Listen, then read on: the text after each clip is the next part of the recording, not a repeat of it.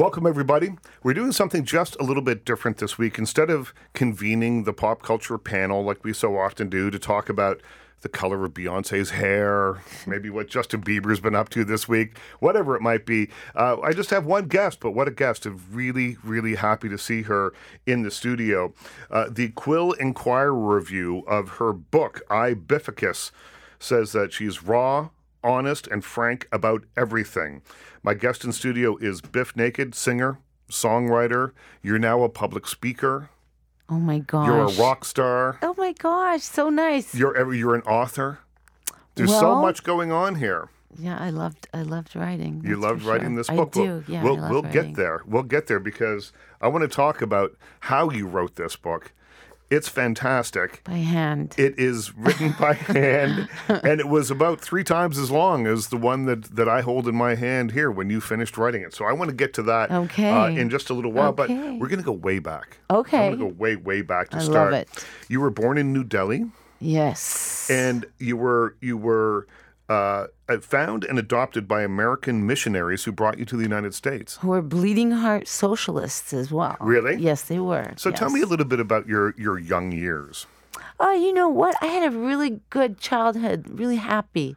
My parents they were academics. My dad was a dentist, and he taught dental therapists, and he liked working for public health, which was what his master's was in.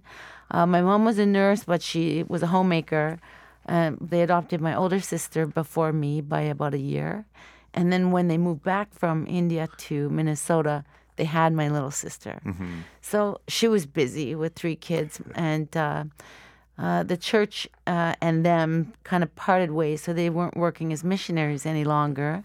And my dad had to figure out where he was going to find a job. So the Congo had a program where they had just graduated their first 5 Congolese dentists ever. And my dad was going to help set up a program where they were going to train dental therapists. And in the end, Mobutu and everything, things were a little uncertain at that time in the 70s.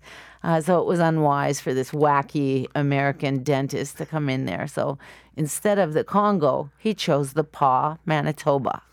And I always think, I wonder, what would have been different? Yeah. It's like flipping a quarter. It could have been very different. Hard to say. But the PA was where we landed, and he taught at the community college there until, I don't know, like 1978. Yeah. And I have no complaints except for in the 3rd grade, Mrs. Butterfield pulled my pants down in front of the whole class and spanked me. And, I laugh now. My parents laugh because my father, may he rest in peace, always said, Beth, you probably deserved it. You probably earned it. And now, that's against the law, I'm sure. Can you imagine? Yeah, you can't even spank a dog in a dog park. Believe me, I do know that. But yeah, so I just laugh. I think, anyway, we moved to Kentucky, Lexington, Kentucky, where he started working at the U of K, home of the Wildcats. And that was very, very different than the PA. That was just a completely different society. And my sister and I, both being from India, but she was the brown kid, I was the white kid. And so in Kentucky, that was a very different experience for her and something that we had never really encountered to that degree before. There was a lot of racism in the school. We were bullied. And how did that affect you? Well, I can't speak for my sister. Yeah. I think it was incredibly detrimental in the long run to her esteem in general, just like it would be for anybody. Mm-hmm. My coping technique, it remains today what it was when I was 10, which is being the class clown. Right. And so I was always, a nut. Just a nutty kid in school and getting into trouble because I'm, doing some type of tomfoolery. But it was great. I look at it now as a very serendipitous upbringing. I feel very fortunate for how my sisters and I kind of were raised. But we were latchkey kids, and that's something that doesn't exist today. My mom eventually worked at a vet. She worked out of the home, and we literally had keys to get in the door, and we let ourselves in. I don't know how the misadventure didn't, we didn't succumb to Yeah, how that didn't end up burning badly. down the house or something. The things we got up to were just, reprehensible, really. And then we moved back up to Canada for when I went into junior high, which was Dauphin, Manitoba. Right. And so that kind of started to define who I am today, is being raised in Manitoba, really. Well, there's a quote that I have here from you. The fact that I was adopted predestined me to feel like I was lucky. I'll find the silver lining in anything. Oh, it's the truth. Yeah? Oh, yeah. And, there's a saying that is, you go from one mummy's tummy to another mummy's heart. Right. And really, that I always knew I was adopted, and so did my sister. And for my 21st birthday, my parents bought me a ticket to go meet my birth mom. And what was that like? Amazing. Yeah. It was amazing. I mean, I don't look anything like anyone in my family. I don't act like anyone in my family. And I met this individual who looked exactly like me. And, we were talking earlier about smoking. We smoked the same weird brand of cigarettes when I was 21 years old.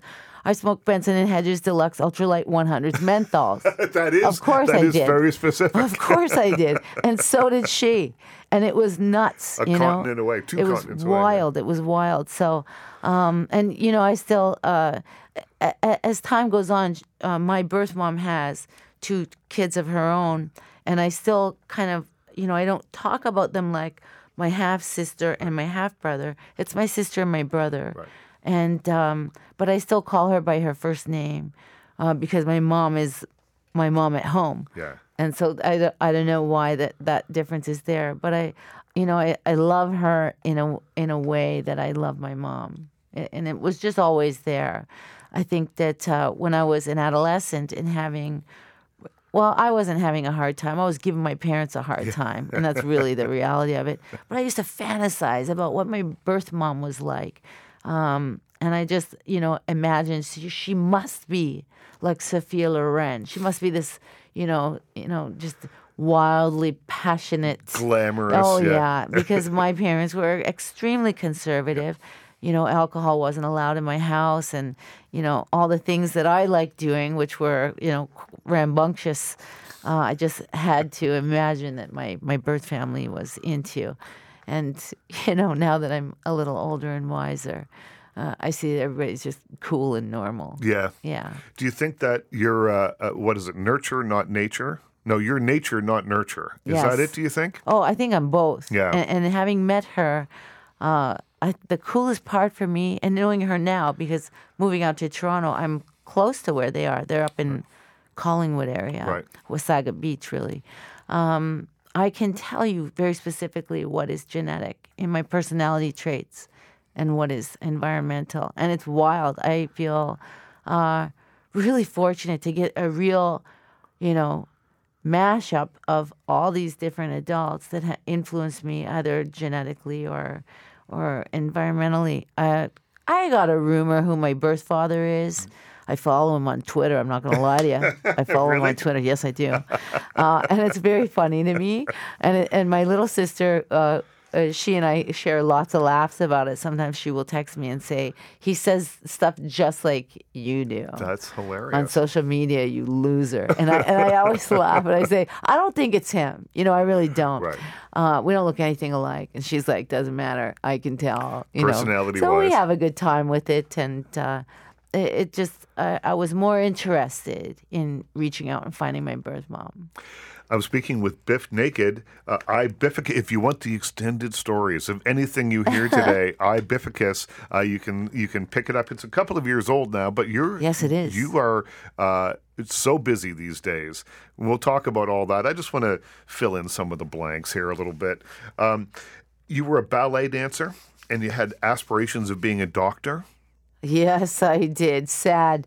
Yeah, sad. But that all changed when you first heard Judas Priest. Oh, yes. Is that right? Oh, absolutely. Green Manalishi.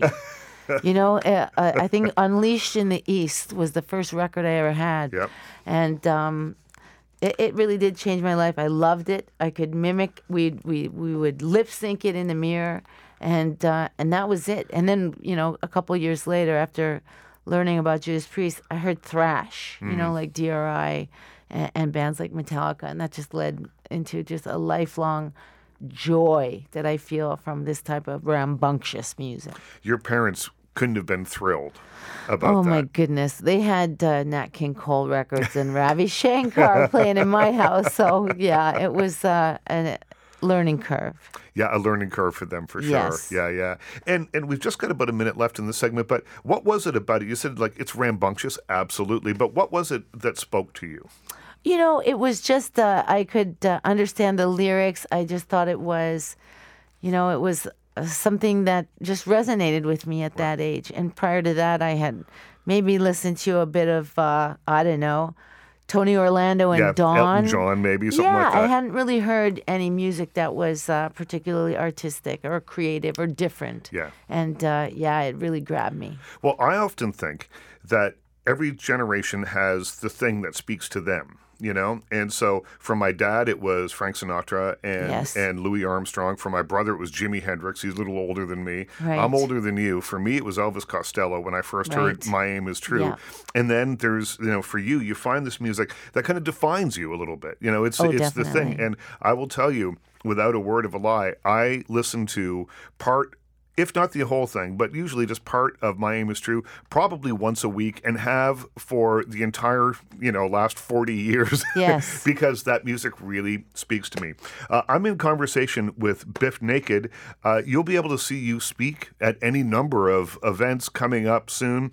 The book, I Bifficus, is available everywhere that you buy fine books. When we come back, we're going to talk about Winnipeg as a hotbed of hardcore punk and thrash music and how you kind of jumped into that scene. Stay with us. Welcome back, everybody. I'm Richard Krause.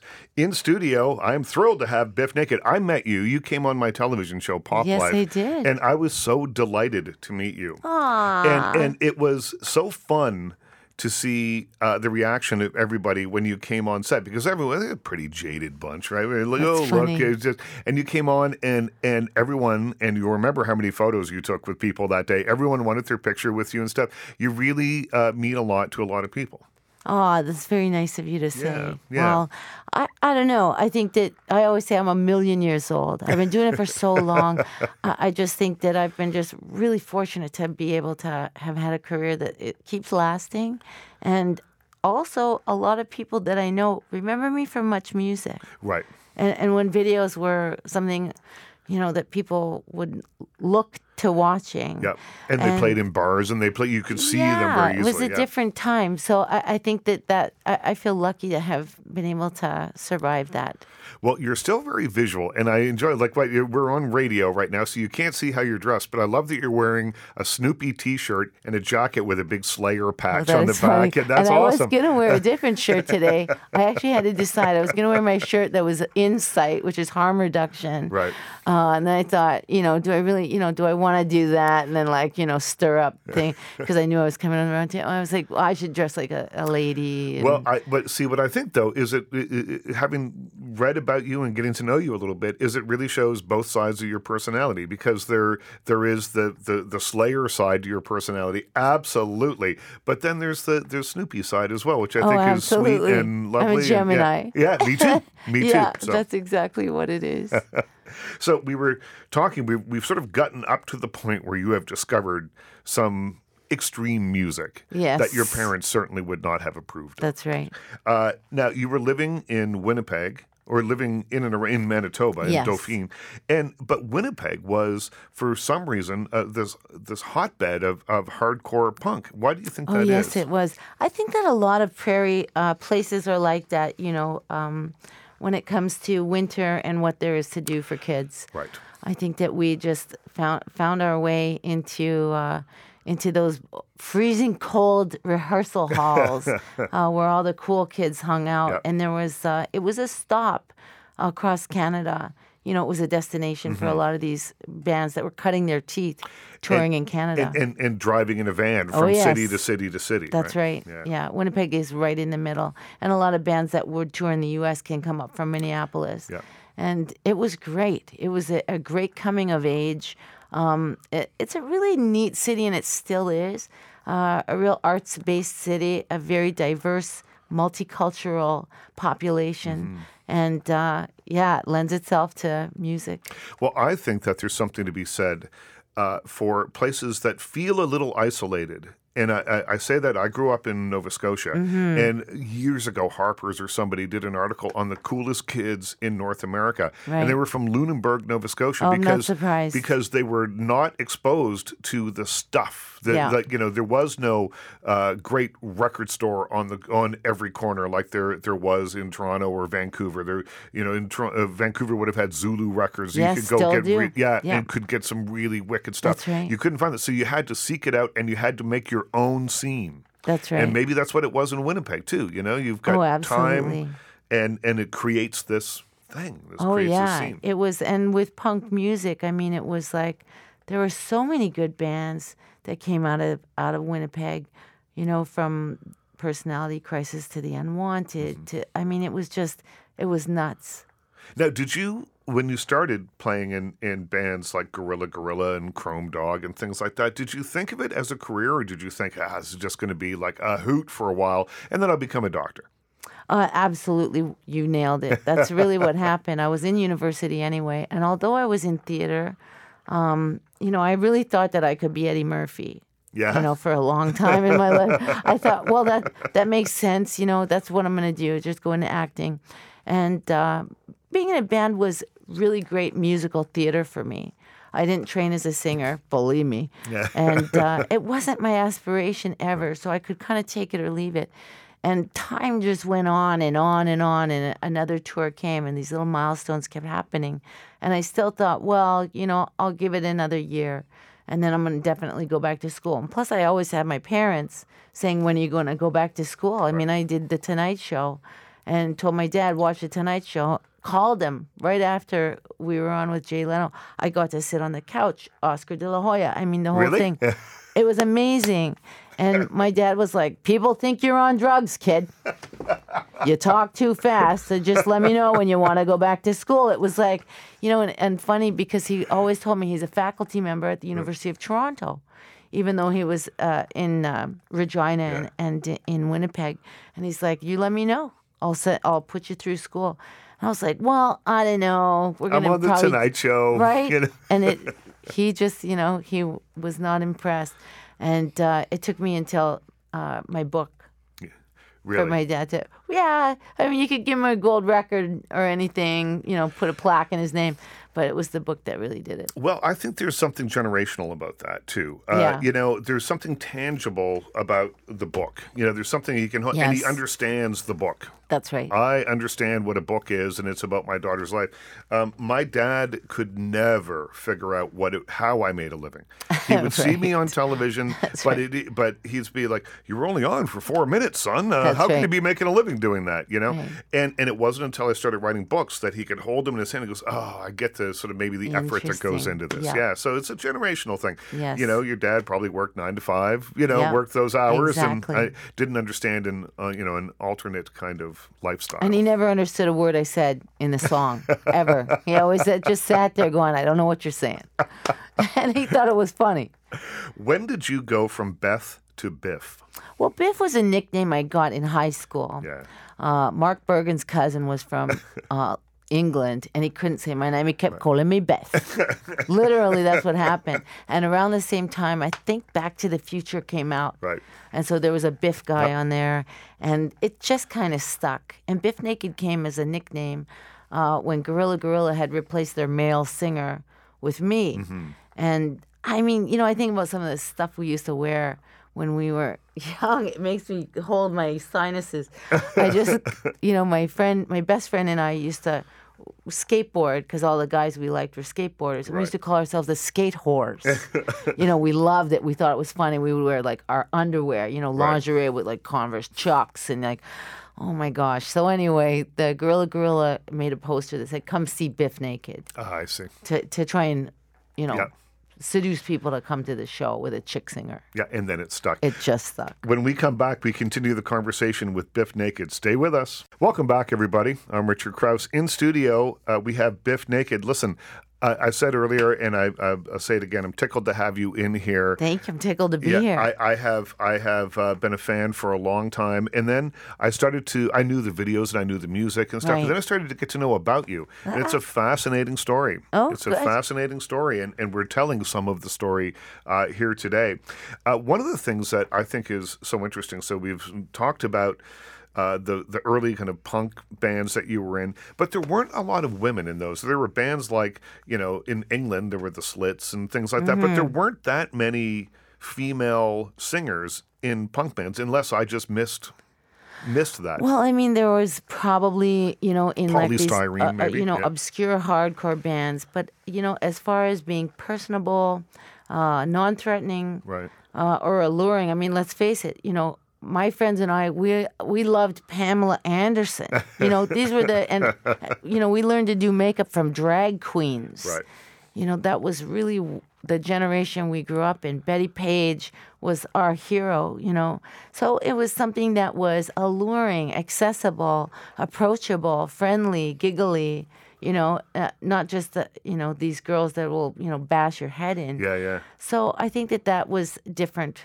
And I think when I started, at least in Canada, I couldn't get a record deal. And why do you think that was? Well, probably a variety of reasons. Yeah. But I remember my manager when it was about 1993 or 4, we made a solo record. And then the company that we made it with kind of folded immediately. Right. And we're doing other things. And, the distributor was A&M, and they were like, yeah, no. You're never going to get this tattooed girl on the radio. And that's what they told my manager. Wow. And he was just like, wow, you're on, basically is how he took it. And we formed our own company because we had to. I just couldn't get a record deal. And way ahead of the curve, though, because now Who that's knew? what everybody Yeah, does, right? who knew? Yeah. Yeah, And and- do you think that served you well? Yes, I moving do. Yeah. Yeah, I do, because at the same time we controlled all of the creative, we controlled all the masters. And at the time, it was a different era. Now there's no revenue source really in music at all. Except selling T-shirts at live shows, If right? you're lucky, but people still won't pay over $25 for a T-shirt half Right. the time. So it's really hit and miss depending on where you are. It's really interesting, and I think that someone like myself who started out in a van and loved it, loved the thrill of trying to find a hot dog in the middle of the night, with the band or whatever it is. We have so many different stories and adventures, and ultimately, it's almost like you're on a hockey team. You do it for the love of the game, and that is the same way I am today. I'm just lucky that I had a manager all this time who, was able to be an adult when I was just an artist.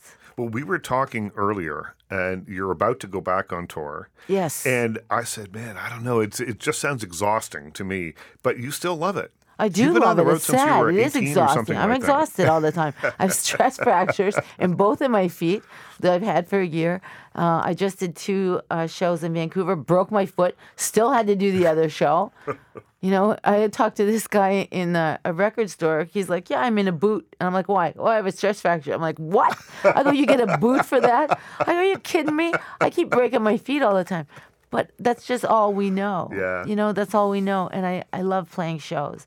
And I can't attend a show with a band like Suicidal Tendencies was playing and Gwar. I can't attend a show without wanting to work stage for the band. Yeah, yeah. I forget how old I am. I think, I'll work stage for you and throw the stage divers off. Well, you're not allowed to access the stage. There's no stage diver anymore. Right. That doesn't really happen anymore. It's just, but I just love it. Yeah. I'm speaking with Biff Naked. You wanted to find out more about her, listen to the records. Thank For you. one thing, Yes. and check out iBifficus, the book. You do lots of speaking. There's going to be a tour. We'll give you all those details. One of the things that is interesting in your story is how things changed for you after you were diagnosed with cancer. Yes. And your attitudes about cancer are really interesting. When someone asked you, do you have fear of the cancer returning, which is something that a lot of people fear. I've gone through it. And I remember talking to other people that have had cancer, And they would say things like, you always kind of feel like there's a sword of Damocles hanging over your head, that it might one day come back. And you're waiting for the other shoe to drop. But you say in the interview that I read with you, it says, the question was, how do you deal with the fear of cancer returning? And you said, well, I don't have any. No. I've never had any. And I was one of those punk rock kids that thought, dude, I'm going to croak by the time I'm 30. That's right. Yeah. I can't believe I'm alive. I can't believe I'm alive. And people say, what if your breast cancer comes back? And I always say, are you kidding? There's nothing more punk rock to me than to have, the hammers cut right off your body and then like run around on stage with no shirt on. Right. Like you're Billy Hopeless from the Black Halos. Yeah. Like why not? Like, I don't know. I just, it's not in my nature in a way. And I don't, I've kind of tried to reason it and say, is that a coping technique? Right. Like, am I just like, mucking around with myself? Yeah, just like I'm too, I don't think so. I just think that everything is gravy. I could have died happy when I was 23 years old and got a record deal. I could have died happy being on The Tonight Show, being in Europe on a tour bus, anything. Yeah. Being married once, twice, 3 times, what can I say? But I could have, all these things. I just think, wow, I can't believe this is amazing. Yeah. This is great. And I think that all the time, and I think it every single day. I drive my husband crazy because every time we get home in the car, I can't believe we made it home safely. Here, by the way, Toronto is very lawless. You don't want me to become a cop in this place. I will get every one of you illegal people. Oh, my God. I don't mean like illegal drivers. Because it's lawless, But every day really is actually a miracle that we can still walk and talk and get through the day. So I don't know. Cancer, heart attack, I don't know. It changes things. It certainly changed my perspective on everything. Yes. I had been with the same woman for years. I mean, I think, I'm trying to think now, probably 14 years or something by the time I had cancer. No, about 10 years, I think. And then we went through the whole cancer thing, and we've been together for 17 years. But after the cancer, I thought, like, why am I not married to this person? And I'll tell you why. Because the worst things got with me, and it did get pretty dark there for a while. The worst things got with me, the stronger things got with us. Because you realize that it's kind of an all or nothing thing. Oh yeah. And it changed everything for me. Interesting. And I think it does. Yes, it does. And that's why people always, when I meet people, they always say it was a blessing. And when I volunteer with some of these women with breast cancer, they're like, there's so many, it was such a gift. And people find that absurd who've never been through a crisis in their life or in their family. They don't understand how anything can be a blessing. But it is. It does give you perspective. I mean, in a hurry. Yeah. And it's always amazing, and it always stays with you. Experience teaches us everything. And when you talk about every day's a gift and the blessing and stuff, I follow you on Twitter. Oh. And in the morning, namaste. Oh yeah. And then you testify. You testify every morning. Yeah. On Twitter. Day. Yeah. I like it. I mean, it's a bit of a habit. I used to take a day off a week. Right. I did. And then somehow I stopped. I don't know how. And my husband goes, when are you going to take another day off? I don't know. You know what? I don't know. I just do what I feel. And I think the key with social media is just, what do you really want to put out there in the world? There's a lot of people who whine. And, I get in trouble for saying that because people really feel entitled to whine. Mm-hmm. And I say, great, if that's how you self-identify, just, own it. If you want to be a whiner, go ahead and whine. But for me, I just think that you have to, no matter what is going on in the world or in your life, you start every day, feeling positive, even if it's forced.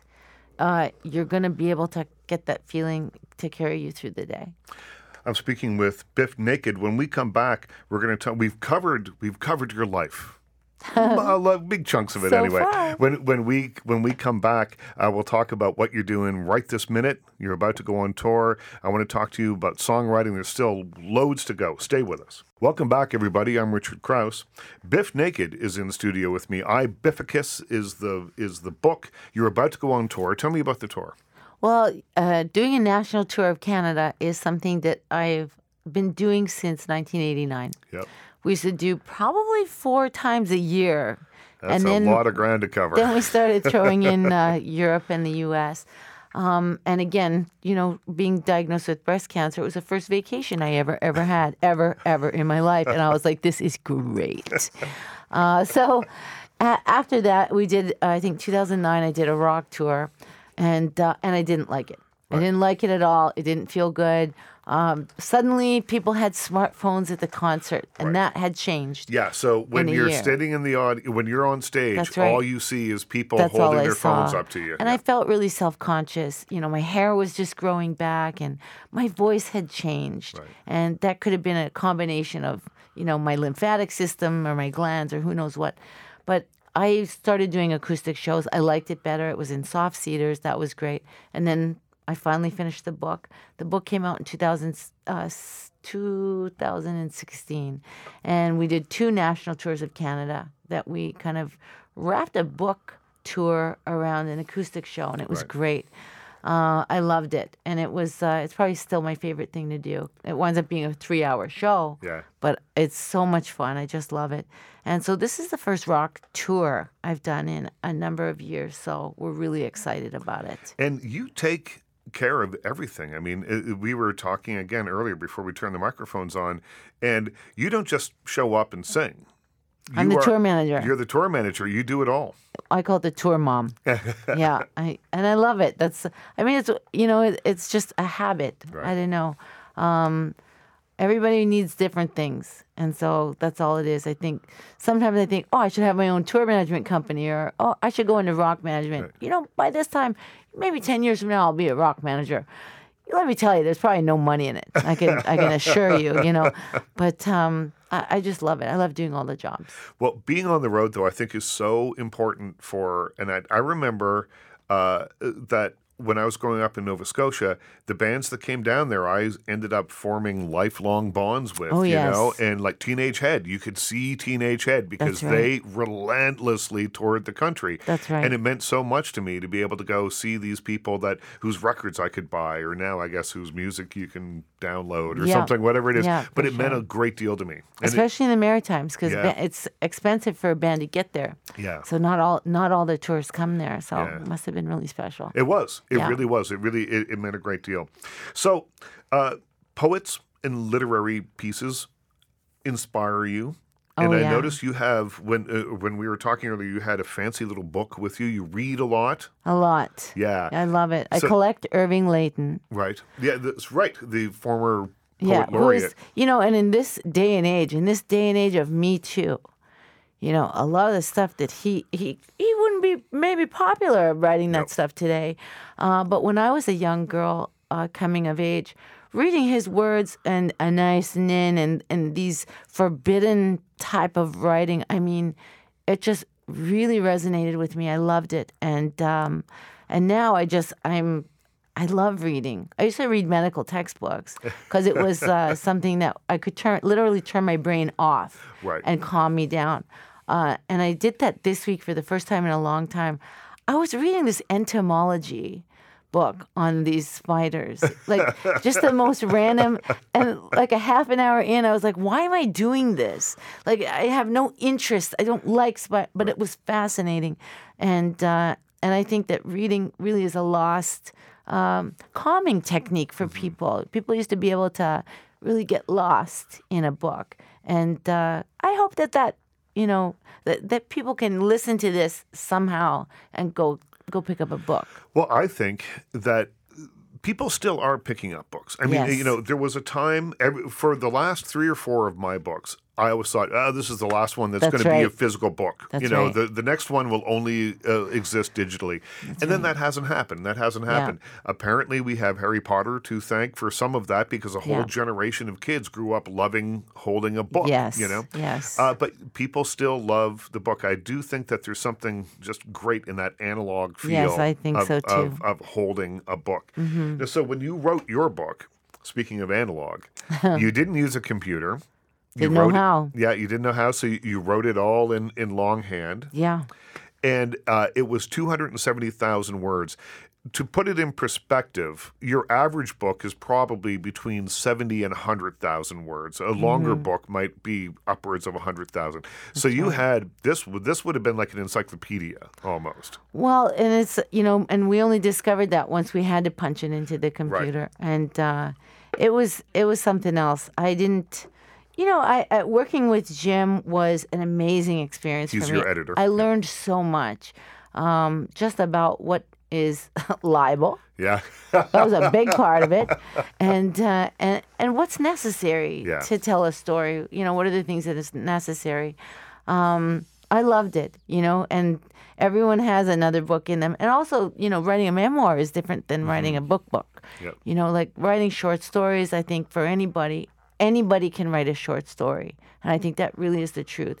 And, whether you're good at it or not is different. Right. But start with a short story. Write a couple of short stories. Then, string them together. String your stories together and make them cohesive. I love it. And I love books that are nonfiction. Yeah, me too. Is my favorite type of book. Well, one of the first lessons that I learned in radio many, many years ago, I was a DJ, my first job, and I thought I was so good at it. I had... You are! Well, this is a much different thing. So I was 16. I was 16 or 17 Amazing. years old in Nova Scotia, and I was on this radio station, and I'd memorized all the details of all my favorite bands and the records I would play, and I knew when the Rolling Stones in 1969, and I was throwing out all that stuff.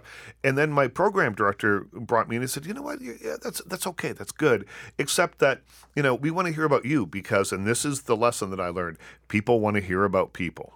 Interesting. And has stayed with me forever. And those words influence this show that I do every week when we just talk to people about their lives. My television show, everything. It's always about the people. Interesting. Yep. Very good. So you mentioned Irving Layton, all that sort of thing. What is your process then of writing? So you've ingested all this. You've read and all that stuff. You've read it all. It's all bouncing around in there. What's your process in terms of writing a song?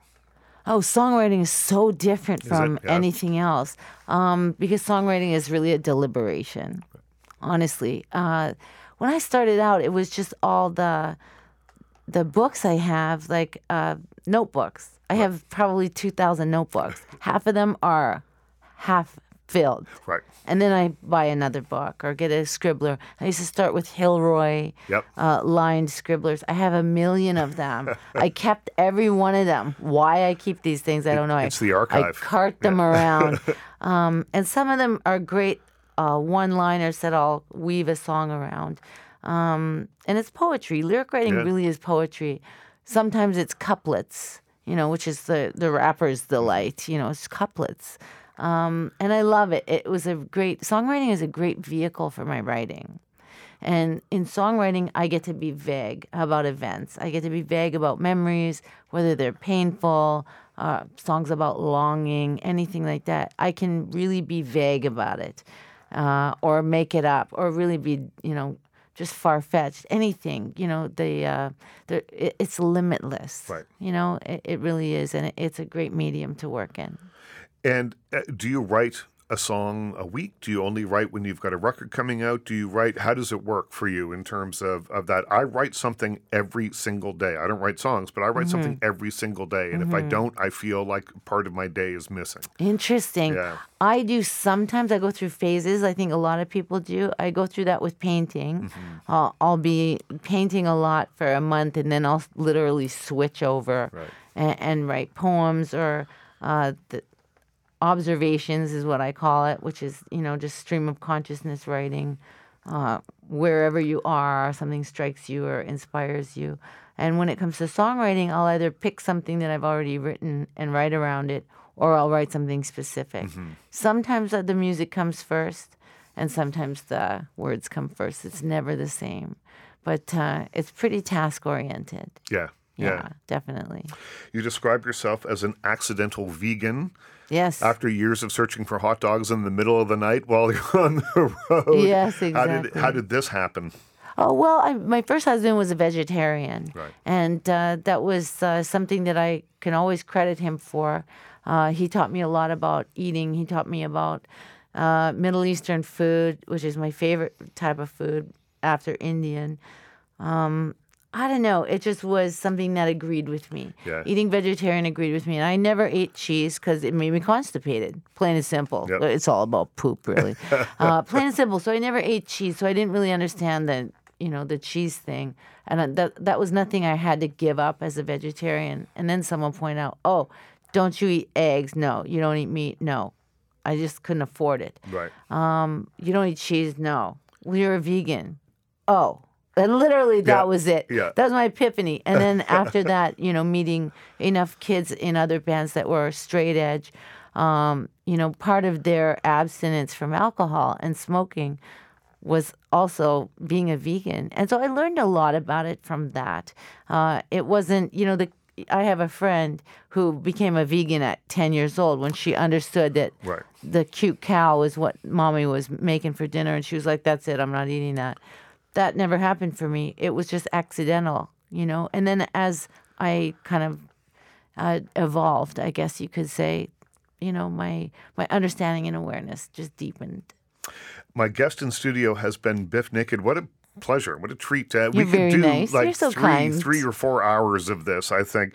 We have to leave it here, though. But thanks so much, Bif, for coming in. Thank you for asking me. And, we'll come see you on the 40-date tour that you're about to embark on. Very Pick up I good. Bificus, pick up the music, and you just enjoy having Bif in your day. And follow her on Twitter. Follow Bif Naked on Twitter. It's worth it. Thank you. Thanks to Andre on the board, and most of all, thanks to you for listening. We'll see you again next week.